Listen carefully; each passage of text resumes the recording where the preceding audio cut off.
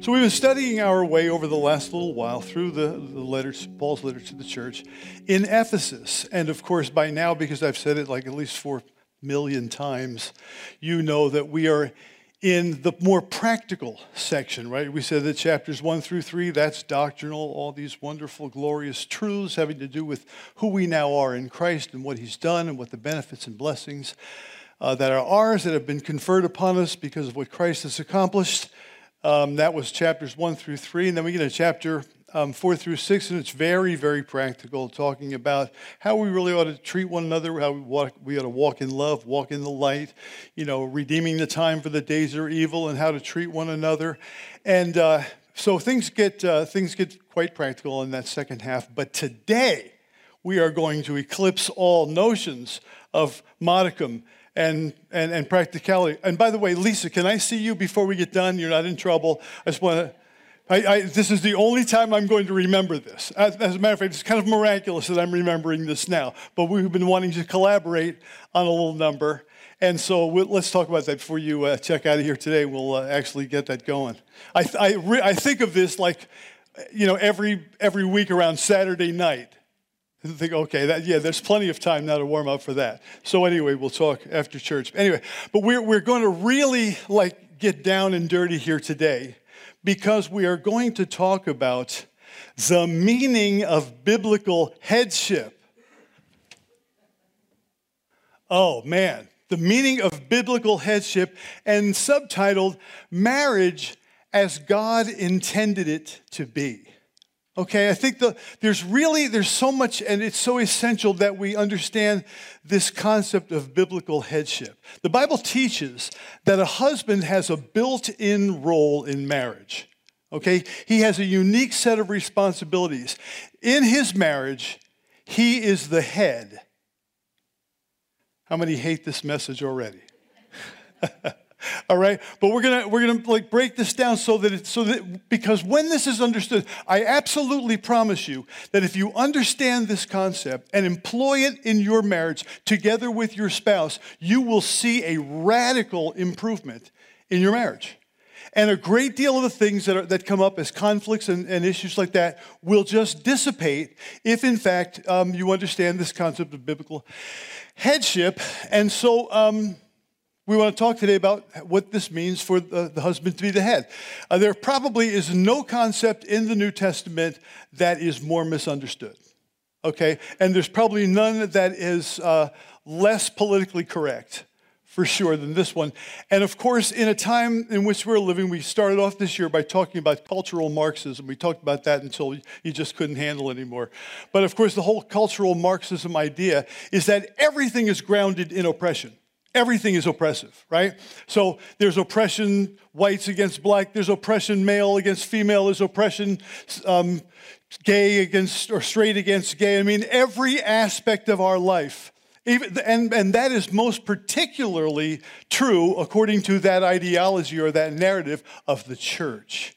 Okay, people see the church as an oppressive structure, and specifically because of concepts like the one that we're going to take out and study today. Okay, people see this as nothing but, this is male dominance. This is patriarchy. And so I want to be able to put all this out there for us to take a look at today, because I think in understanding it, it so radically changes. So the man is the head of, the husband is head of his wife. What does this mean? What kind of leadership is involved? Why is this leadership given to husbands? Why the word head?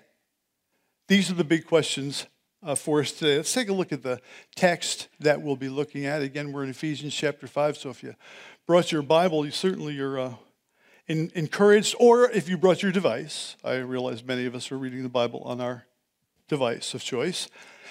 But here we go. Wives, submit to your own husbands. How many want to leave right now? Okay, just hang with me for a little while, Laura. Just a little while. Okay, wives, submit to your own husbands as to the Lord. For the husband is the head of the wife, even as Christ is the head of the church, his body, and is himself its Savior.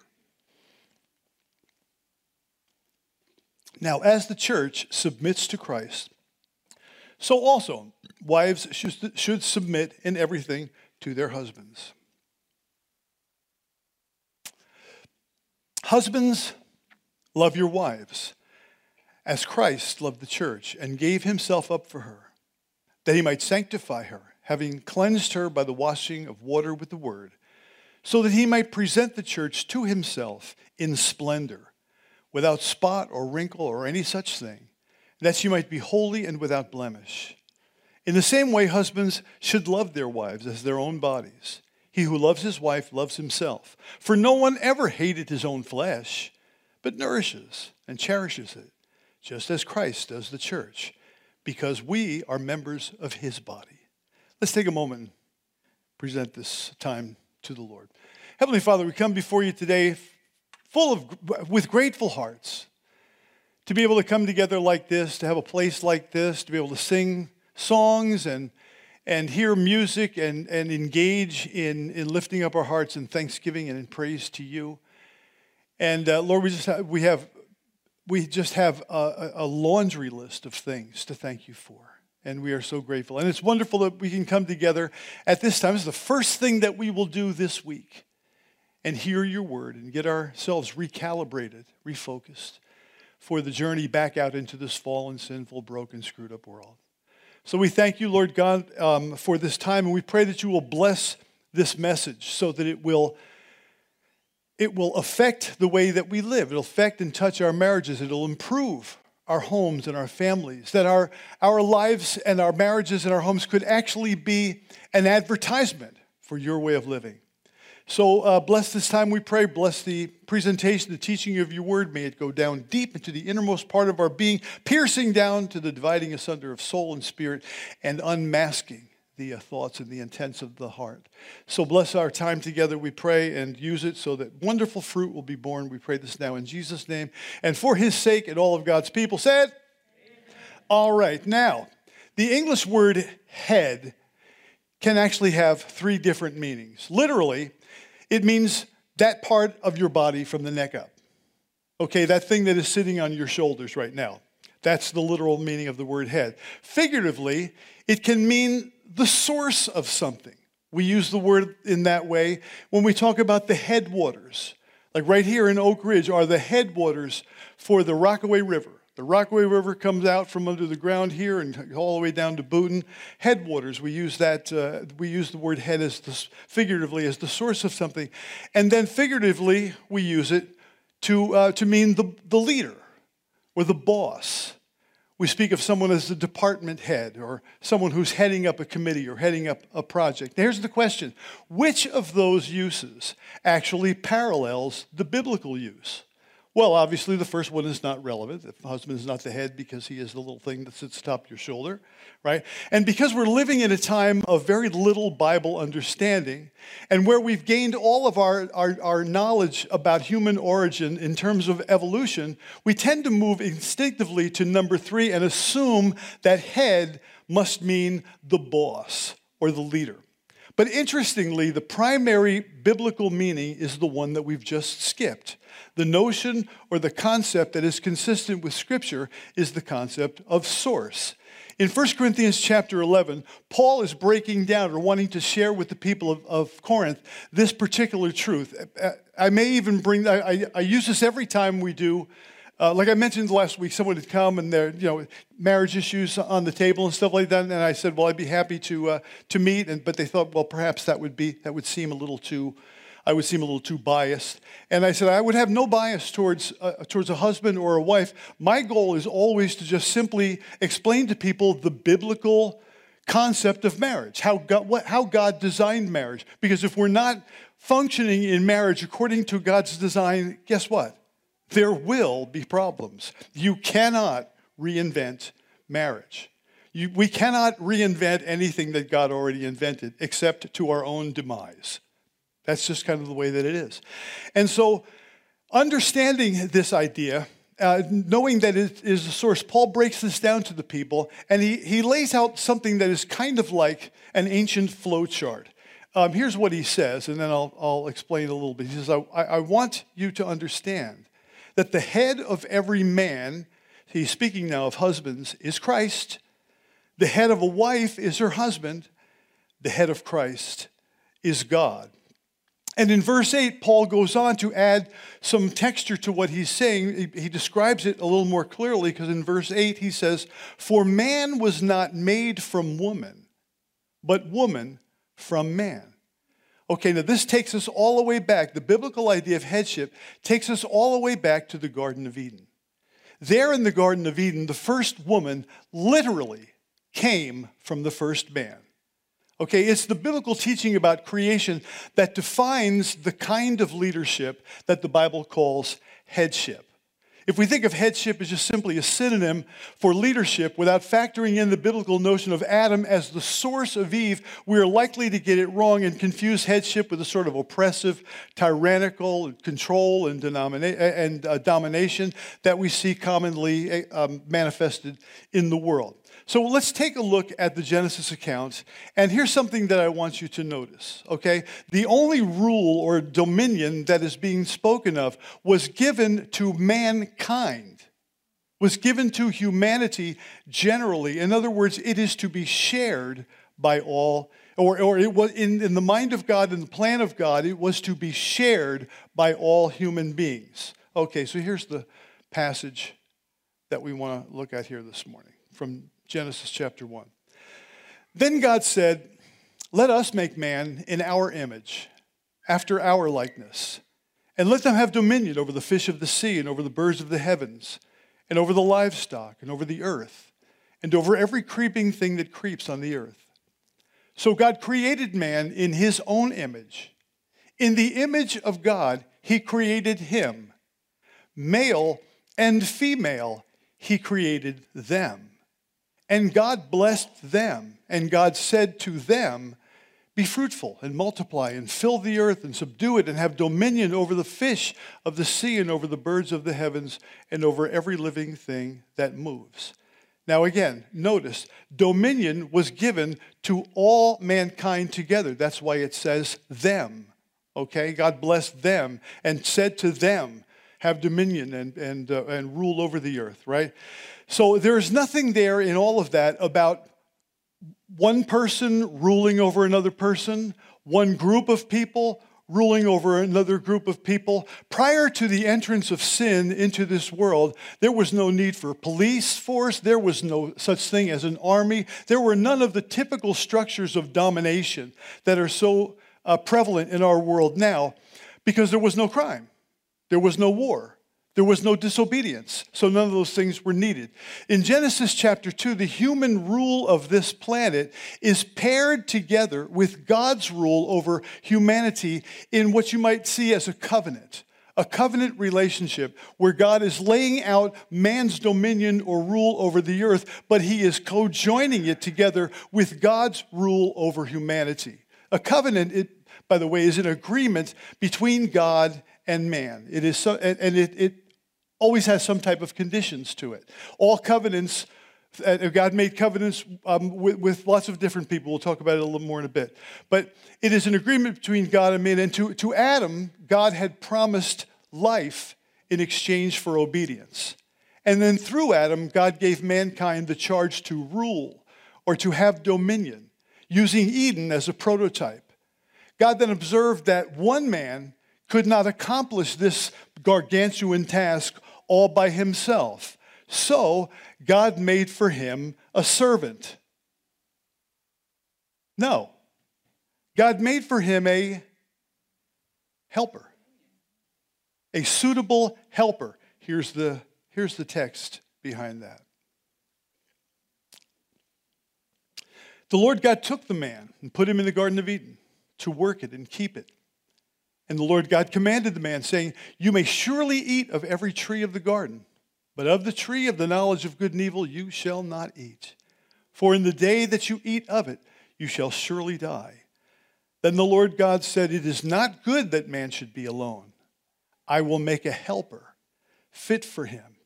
So Eve was made for the purpose of helping Adam with his rule, to fulfill his function. But this did not in any way subordinate her to him. Why? Because in Genesis 1, God had already said that mankind, male and female, would rule together in a world without sin. Adam was not designated at this time as superior in any way. He was just simply the source of all other human beings. This is highlighted by the fact that woman was taken out of his flesh, not out of the dust of the earth as he was made. Here's a statement in Matthew Henry's commentary where he seems to really grasp this concept of what it meant for Eve to be taken out of Adam's side. It said, "The woman was made of a rib out of the side of Adam, not made out of his head to rule over him, nor out of his feet to be trampled upon by him, but out of his side to be equal with him, under his arm to be protected, and near his heart to be beloved." How many of the ladies are starting to warm up to this message now a little bit? Get a little sugar in here. Okay. Now, this fact that all humanity came from one individual source is profoundly significant. Throughout Scripture, whenever God established a covenant, he established that covenant with one person and then includes others into that covenant by linking them to that specific mediator. This was true of the covenant that God made with Abram.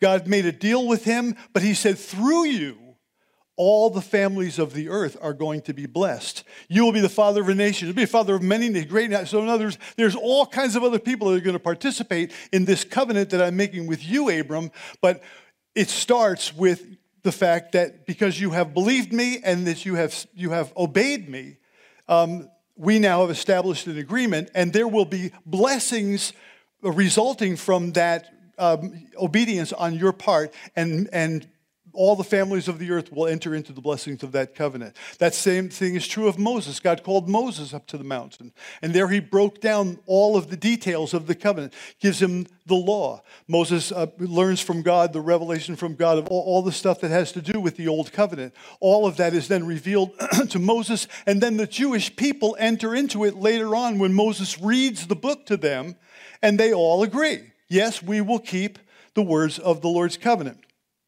So it was God's intention to include all human beings in the covenant that he made with Adam, starting with Eve. And that created the need to introduce all future human beings into the details of the agreement. Adam's headship wasn't because he was superior. It wasn't because he was male. It was because he was first. And from him, all other human beings come. Then every subsequent human being would later on need to be introduced to the covenant relationship and led in joyful, willing obedience to God with expectation of the promised blessings. This was the way that God had set things up originally. And all of us would have been included in those blessings had there not been a disruption in terms of Adam's sin. All right. So this obligation and authority to lead his family to God is what became known, or what the Bible speaks of when it speaks of headship. The nature of Adam's headship is not personal superiority, not his maleness, but he was simply the source of all other human beings. God established his covenant with Adam when there wasn't anybody else. Not even Eve. But when Eve came along, it was necessary for Adam to break down. She had never heard God say that. God did not speak the words of that agreement to her. He spoke the words of that agreement to Adam because Adam was the only guy around. But then it was Adam's job, and this goes back to the heart of this idea of what headship is. It was Adam's job to then speak to her, to get her to understand those things and help her towards buy-in, right? So Adam's headship task was A, to tell Eve what God has established. In other words, explain the conditions for obtaining God's approval and blessing. Number two, to model the joyful obedience required by God in terms of what Adam's side of the bargain was. And then to help Eve to respond in kind. There is no sense in the biblical text anywhere at this point that he was to rule over her. He was to lead her in submitting to God's rule. This is why the husband is the head. He is the source. There's a manifestation of this every time we do a wedding. Whenever we do a wedding, I'm the first person out. But that's because I'm representing the the Lord in this, as the officiate. I'm representing the Lord. Immediately following me, and the first person on the floor is the groom. The groom, yeah. Why the groom? Why is the groom the first person out? Because he is the initiator of this covenant. Under normal circumstances, a man asks a woman to marry him, right? As much as we would like, so many would like to break they see all this as patriarchy and chains and oppression, all the rest of it, but it still works that way. A man asks a woman to join him in the covenant of matrimony. So when he comes out first, that is the statement, I am the source. This is why he's the head. Not because he's a man, not because he's smarter, not because he's anything, just because he's the source. That's why God has named him the head. Also, going along with that, the ladies will be happy to hear that as the head, the husband has the greater share of responsibility for the success of that relationship. And all the men said, oh. No, all the men said, amen, right? But it's important that we would understand that. Because I started this thing. I asked her to marry me. I didn't have to do that, and she didn't have to agree. But since I'm the guy that got the ball rolling here, I have a greater share of responsibility to make sure that it stays rolling and it rolls well and appropriately and in a way that is consistent with who the Lord is in our lives. So the head has the greater responsibility for the success of the relationship. Now, trouble, sin. At this point, sin enters into the picture. The entrance of sin, of human sin, changed everything. Following Eve's lead, after she was seduced by the serpent, Adam disobeyed the covenant. I'm sure you've all read that passage where it says, and her husband was there with her. The whole time that this stuff was going on between this serpent who was trying to seduce or lure her into disobedience, he was there. And what he should have done was said, what are you doing? Smack that thing out of her hand or stop her before she picked it or certainly stop her before she bit into it or whatever. It was his job. He just simply should have said, you know what God said. I told you what God said. We are not to eat of the fruit of the tree of the knowledge of good and evil. No. But he was there observing the whole thing, and then she handed it to him and he ate the fruit. Sin changed everything. Sin shattered the covenant, specifying God's rule over man. Sin brought God's curse of death upon all mankind. You see, all were meant to be included in the covenant blessings or curses that Abraham had because he was the federal head of the human race. This is why we all are subject to death, because we have inherited this through our ancient forefather Adam. Sin brought God's curse of death. Sin got Adam and Eve kicked out of the garden. With Adam's sin, every human being was henceforth condemned to die. Humanity became separated from God and lost the benefits that flow from living obediently under his rightful rule. And very, very, very important, Genesis chapter 3 reveals that sin changed the nature of leadership in the home as Adam and Eve were cast out of the Garden of Eden. Here we have a couple of passages that will help to build this understanding. To the woman he said, I will surely multiply your pain in childbearing. In pain you shall bring forth children. Your desire shall be contrary to your husband, but he shall rule over you. Now this is new. This is different. This word rule is not the same word as have dominion in chapter 1. This is a whole brand new thing that has come about because of the failure of Adam's headship and because sin has now entered into the picture. Now if you're wondering about that whole idea, your desire shall be contrary to your husband, he shall rule over you. I want to show you one more passage of scripture in the next chapter, chapter 4 of Genesis, which gives us a little more texture and information about this. There's not time to really break it down, but it really is speaking of the conflicting desires that Eve would feel, but when those desires conflicted with her husband, she was to yield her desires to her husband's leadership. The Lord said to Cain, why are you angry? Why is your face fallen? If you do well, will you not be accepted? And if you do not do well, sin is crouching at the door. Its desire is contrary to you, but you must rule over it. So in back-to-back chapters here, the same phraseology is used to indicate that there now would be conflicting desires in this relationship, just like there are conflicting desires between my nature and sin. And there's something that comes up, and if I don't keep that thing under control, it is crouching at the door. It is pictured as a wild animal ready to pounce, ready to destroy me if I don't keep this thing in subjection. All right. So becoming severed from God brought pain and domination into marriage, into the marriage relationship.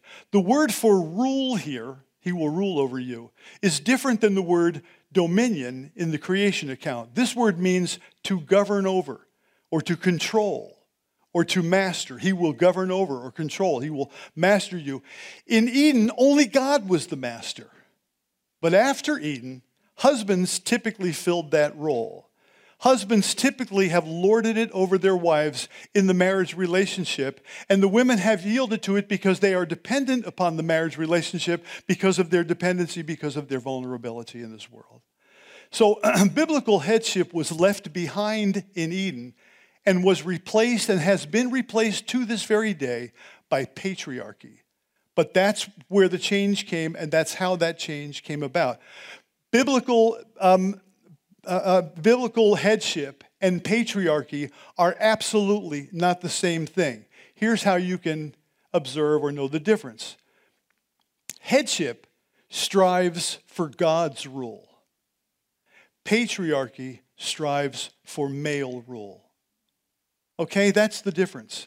And what we are being called into is not patriarchy and just a replication, a bad replication of a bad replication of a bad replication, which is what that is broken down into, having become oftentimes a very oppressive structure in terms of the family itself, right? We are now called back into headship, and that's why it's so important that we understand this concept.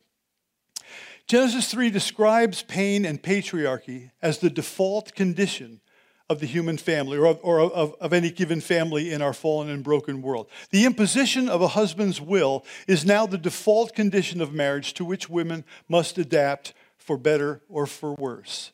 That is the sad story of how things have come to be the way that they are, but happily, that is not the end of the story. Jesus to the rescue. Amen. The good news. It's like Paul Harvey. And now, the rest of the story. Missed that guy, huh? The good news is Christ came to replace Adam and establish a new humanity that believes in him or that yields in obedience to God. Christ has made obedience to God something that we should look at and say, that's good. It's hard, but it's good. Okay, so Christ changes that whole picture, and he's come to establish a new humanity. Through Christ, God has established a new covenant with humanity. Last week when we received communion together, we celebrated that covenant. This bread is my body broken for you. This cup is my blood shed for you. Through this, many sins will be forgiven. So whenever you do this, do it in remembrance of me. In other words, we are celebrating the covenant. And the wonderful part about the covenant that we are sharers in or partakers of is the covenant was made between God and God. See, every other covenant broke down because it was made between God and human beings. And guess which side botched the covenant up? Right? Every time, because God had laid out conditions. If you do this, here are the blessings that will happen. If you fail to do this, these are the curses. In every case, there's a breakdown on the human side in terms of all covenants. But there was no breakdown in the covenant between the Father and the Son. It was fully ratified. Jesus took it all away, fulfilled it completely, lived a perfectly obedient life. As Philippians says, he became obedient unto death, even the death of the cross. What were the blessings? For this reason, God has also highly exalted him and given him a name that is above every other name. The name, you know the passage, right? You know the thing. So, Through Christ, God has established a new covenant with us. We really can't botch this thing up. This is really true. In other words, we have entered into it through no other merit except to have believed it.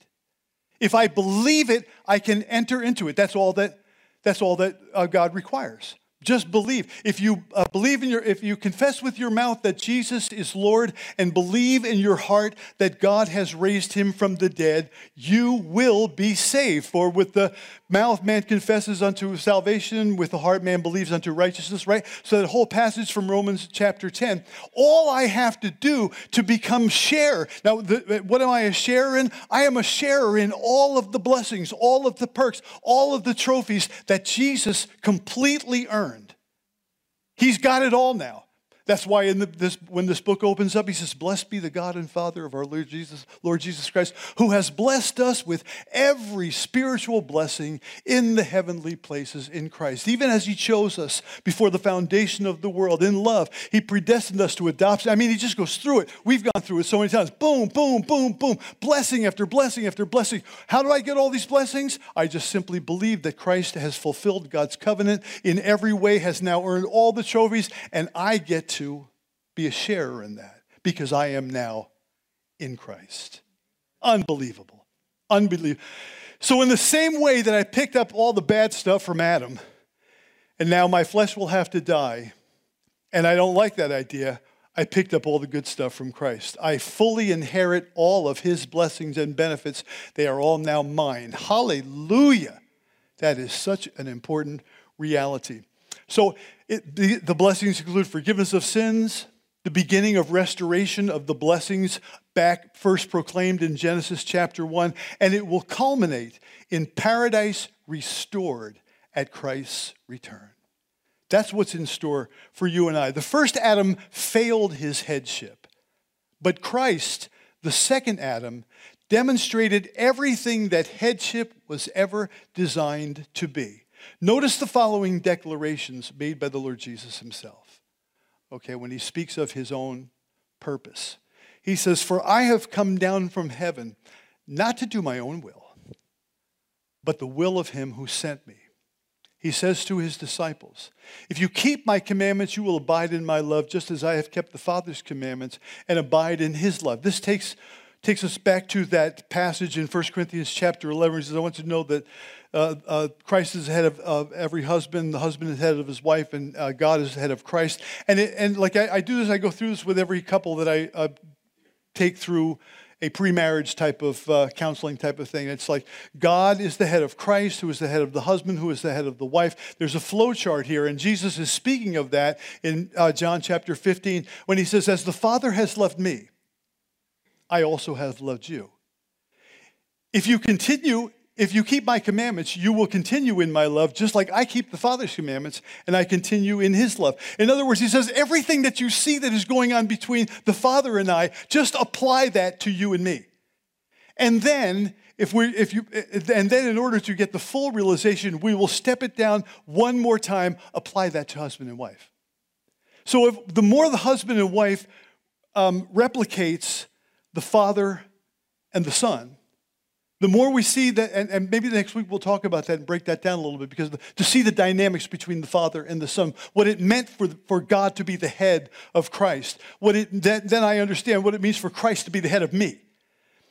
And then I can understand what it means for me to be the head of my wife. It all starts making sense because it is all fully observable in the excellent life of the Lord Jesus Christ. The goal of Christ's lordship is to lead men and women to surrender self-rule and embrace God's rule over their lives. This is the gospel of the kingdom that Jesus came to preach. When we embrace God's rule over our lives, we superimpose God's design over the default conditions of the fall.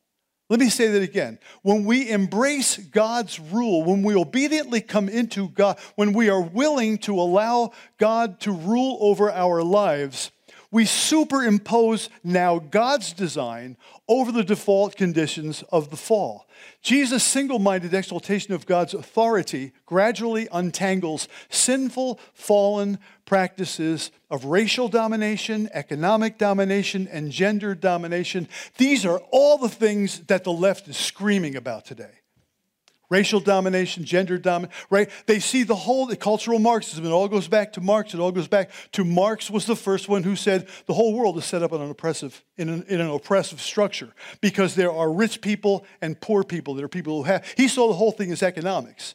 Later on, in those who were in the Frankfurt School in the early 20th century expanded that definition of oppression to every possible structure, every possible human structure. The church is oppressive, the government is oppressive, men are oppressive over women, whites are oppressive over black. And this is the nature of the cultural, we hear a lot today about critical theory, right? Critical theory applies it specifically to racial issues. But it is really, critical theory had to do with every strata of society and to point out the endemic or systemic oppression built into everything, the goal behind the whole thing. I'm getting a little off track here, but the goal behind this whole thing in terms of where the left is at is they just want to destroy it all. That's why we took the first few weeks and we said, if the foundations be destroyed, what can the righteous do? Psalm 11, right? They are looking to destroy the foundation. But I got to get back to headship because we'll get into that some other time. Jesus' single-minded exaltation of God's authority gradually untangles sinful fallen patterns of racial domination, economic domination, and gender domination. Notice how Paul teaches this very truth. He says, as many of you as were baptized into Christ have put on Christ. There is neither Jew nor Greek. There is neither slave nor free. There is no male and female, for you are all one in Christ Jesus. Do you follow that? In other words, those previous tags that are part of our humanity that inevitably cause us to fight and squabble and want to get a bigger piece of the pie and bring so much contentiousness and oppression into the world, that's over. Because I am a new creature in Christ. The old has passed away. Behold, all things have become new. Now, until Christ returns, the default conditions of the fall will remain. In marriage, the default condition remains the rule of husbands over their wives. That's not an endorsement. That's just an observation. The default condition remains the rule of husbands over their wives. But in Christ, we are learning a new way. Okay? Actually, it's not a new way. It is really the old way. It is the headship way. It was the way that it was supposed to be manifested in Adam, but he dropped the ball. He botched it. We are no longer to lord it over one another. There's no place for that kind of thing in Christ. There's no place for coercive authority. Coercive authority is never condoned. Manipulative authority is never condoned in Christ. Christ is none of that. And so if I bring that to my marriage, I'm back in the old patriarchy thing. I'm just still practicing the fallen pattern instead of coming into the new pattern, which is grounded in Christ. In Christian marriage, there is a mingling of the old, but there is a gradual, if our marriage is being spirit-guided, spirit-directed, there is a gradual morphing into the new, if Christ is really ruling in my relationship and in my marriage. Here's a simple kind of pithy statement that will really help to put a lot of the stuff that I'm saying. When God's will, put it together, when God's will is subordinated to the couple's will, the struggle for dominance continues. When the couple's will is subordinated to God's will, there is no need for dominance, since both are following the same Lord. Doesn't that make total sense?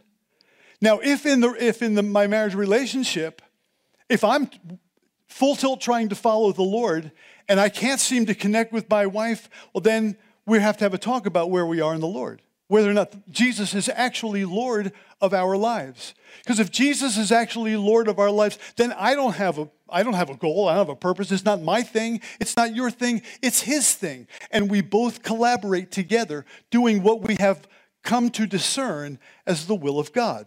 No need for dominance. This is why the Lord designed headship to be the practice for the Christian home or for the Christian marriage. Husbands have no need to dominate. The couple simply follows as the Lord guides. Here's an important statement. The fallen default mode of authority that Jesus observed and that is consistent with the world that we're in, the fallen default mode of authority was so distasteful to Christ that he expressly forbade his followers from following it. Here's what he said on the night that he was arrested. You know that those who are considered rulers of the Gentiles lord it over them, and their great ones exercise authority over them. But it shall not be so among you. But whoever would be great among you must be your servant, and whoever would be first among you must be slave of all. For even the Son of Man came not to be served, but to serve, and to give his life a ransom for many. Paul spelled out the ideal of marital headship in detail here in this book that we are studying, this book of Ephesians. Here's what he wrote as we get to the latter portion of chapter 5. To the husband, husbands, love your wives as Christ loved the church. Baby, that's a high bar. That's up there. How did Christ love the church? He gave it everything. He laid his life down. Again, back to that whole statement in Philippians chapter 2, where, it says, let this attitude be in you, which was also in Christ Jesus, who being in very nature God, did not consider equality with God something that he had to reach out or try to grasp for. But being found in fashion as a man, he humbled himself, became obedient unto death, even the death of the cross. Okay? So he fulfilled God's will. I was thinking about this in preparation for the message, that Jesus has made God's, or what should happen as we look at the beautiful life of the Lord Jesus, we should see, or it should dawn on us, that is beautiful. That is lovely. That's what I want everybody else to be, and that's what I know I ought to be. That ought to be me. And I realize right now I'm far, far, far from that. In other words, it made obedience to God attractive. Now, someone might say, well, what about going to the cross? That doesn't seem any too attractive. Well, no, it's just the honest reality that if I'm going to be a follower of Jesus, it's going to take me into tough things. It's going to take me to the cross on some level in my life. I will have to be willing to lay my life down. That is utterly consistent with the New Testament, right? And it applies to all of our lives in a variety of different ways. But Jesus came to make obedience to God appear to be the beautiful thing so as then to inspire us to ourselves want to follow his example and to obey the Lord. So he says, husbands, love your wives as Christ loved the church and gave himself up for her, that he might sanctify her, having cleansed her by the washing of the water with the word, that he might present the church to himself in splendor, without spot or wrinkle or any such thing, that she might be holy and without blemish. There is nothing here about Genesis 3 patriarchy. There is nothing here about rule or subordination. All there is a very encouraging message about how husbands should love their wives as Christ loved the church. That is the concept that drives the whole idea of biblical headship as far as the husband side of the picture. For the wife, oh, did I not put it up there? Too bad. I'll charge you less next week. You can get to see it. For the wife, we'll get this one up. We want to get this one up now, because, Wives, submit to your own husbands. I love the J.B. Phillips translation because, oh man, we just chafe over that S word, don't we? Submit! right? It's just got this tone to it. It's like everybody's like, oh, don't say that word to me, right? Terrible word, right? But J.B. Phillips says, you wives should learn to adapt yourselves to your husbands. Now, taking it back to Adam and Eve, right? Adam, he got his charge. He got his marching orders. He was told what to do. Then God created Eve. If she had come in and said, forget that. We're not doing that. This is what we're going to do, right? Problem, right? She was built to assist him in fulfilling God's function. It wasn't his will. It wasn't his tyranny. It wasn't his directive. It wasn't about him. It wasn't the thing that was going to make him the top dog or any of that. He was simply to carry out the plan as God had directed him, and she was right there at his side to help him to accomplish that. Is that not reasonable? No? All right, I guess forget it. Is that not reasonable? Isn't it? Right? It is so utterly. Is there a woman in the world that doesn't want to have a man who will love her like Christ loved the church? Tell me. I don't think so. Not really. So, now to the wives again, please don't chafe over that submit word, right? A wife is encouraged to submit to her husband's love and his godly character. That's the deal. A wife is encouraged to submit to her husband's love and to his godly character as the church submits to Christ's love and his godly character. Jesus never demanded blind submission. Check out Paul's conclusion. And we touched on this last week. Because after he has gone through all this stuff about how we ought to be treating one another, again, all this practical stuff in chapter 4 and chapter 5, he says, because now he's brought up this whole issue of marriage, right? And the relationship, the human relationship of marriage, and how it ought to be built on this platform of headship rather than the platform of patriarchy. Paul says, this mystery is profound. And I'm saying that it refers to Christ and the church. However, let each one of you love his wife as himself, and let the wife see that she respects her husband. Who is the onus on here? Is it on the wife? No, it is on the husband. It is on the husband to love his wife and lead his family like Christ loved the church and led the church and sacrificed himself for the church. That's what headship, that's what the meaning of biblical headship is all about. That it is a replication of the life of Christ. It is an application of these truths that were manifested in him. Again, when we looked at that scripture before, and Jesus says, you know that the Gentiles exercise lordship by having domination over one another. It's not supposed to be that way among you. It must not be that way among you. Whoever would be the greatest among you, he must become the servant of all of the others. It just makes total sense. And so that's why I say, if you and your spouse sit down and talk about this, you will find that most of the contentious problems come from the fact that there are still unsurrendered desires to the will of God. That's why we're fighting. We're fighting over the money. We're fighting over sex. We're fighting whatever we may be fighting about. The contentiousness comes about because I still want my way. And I'm not willing to yield my life over to the lordship of Jesus, and neither are you, and so we have a lot of contention in our relationship.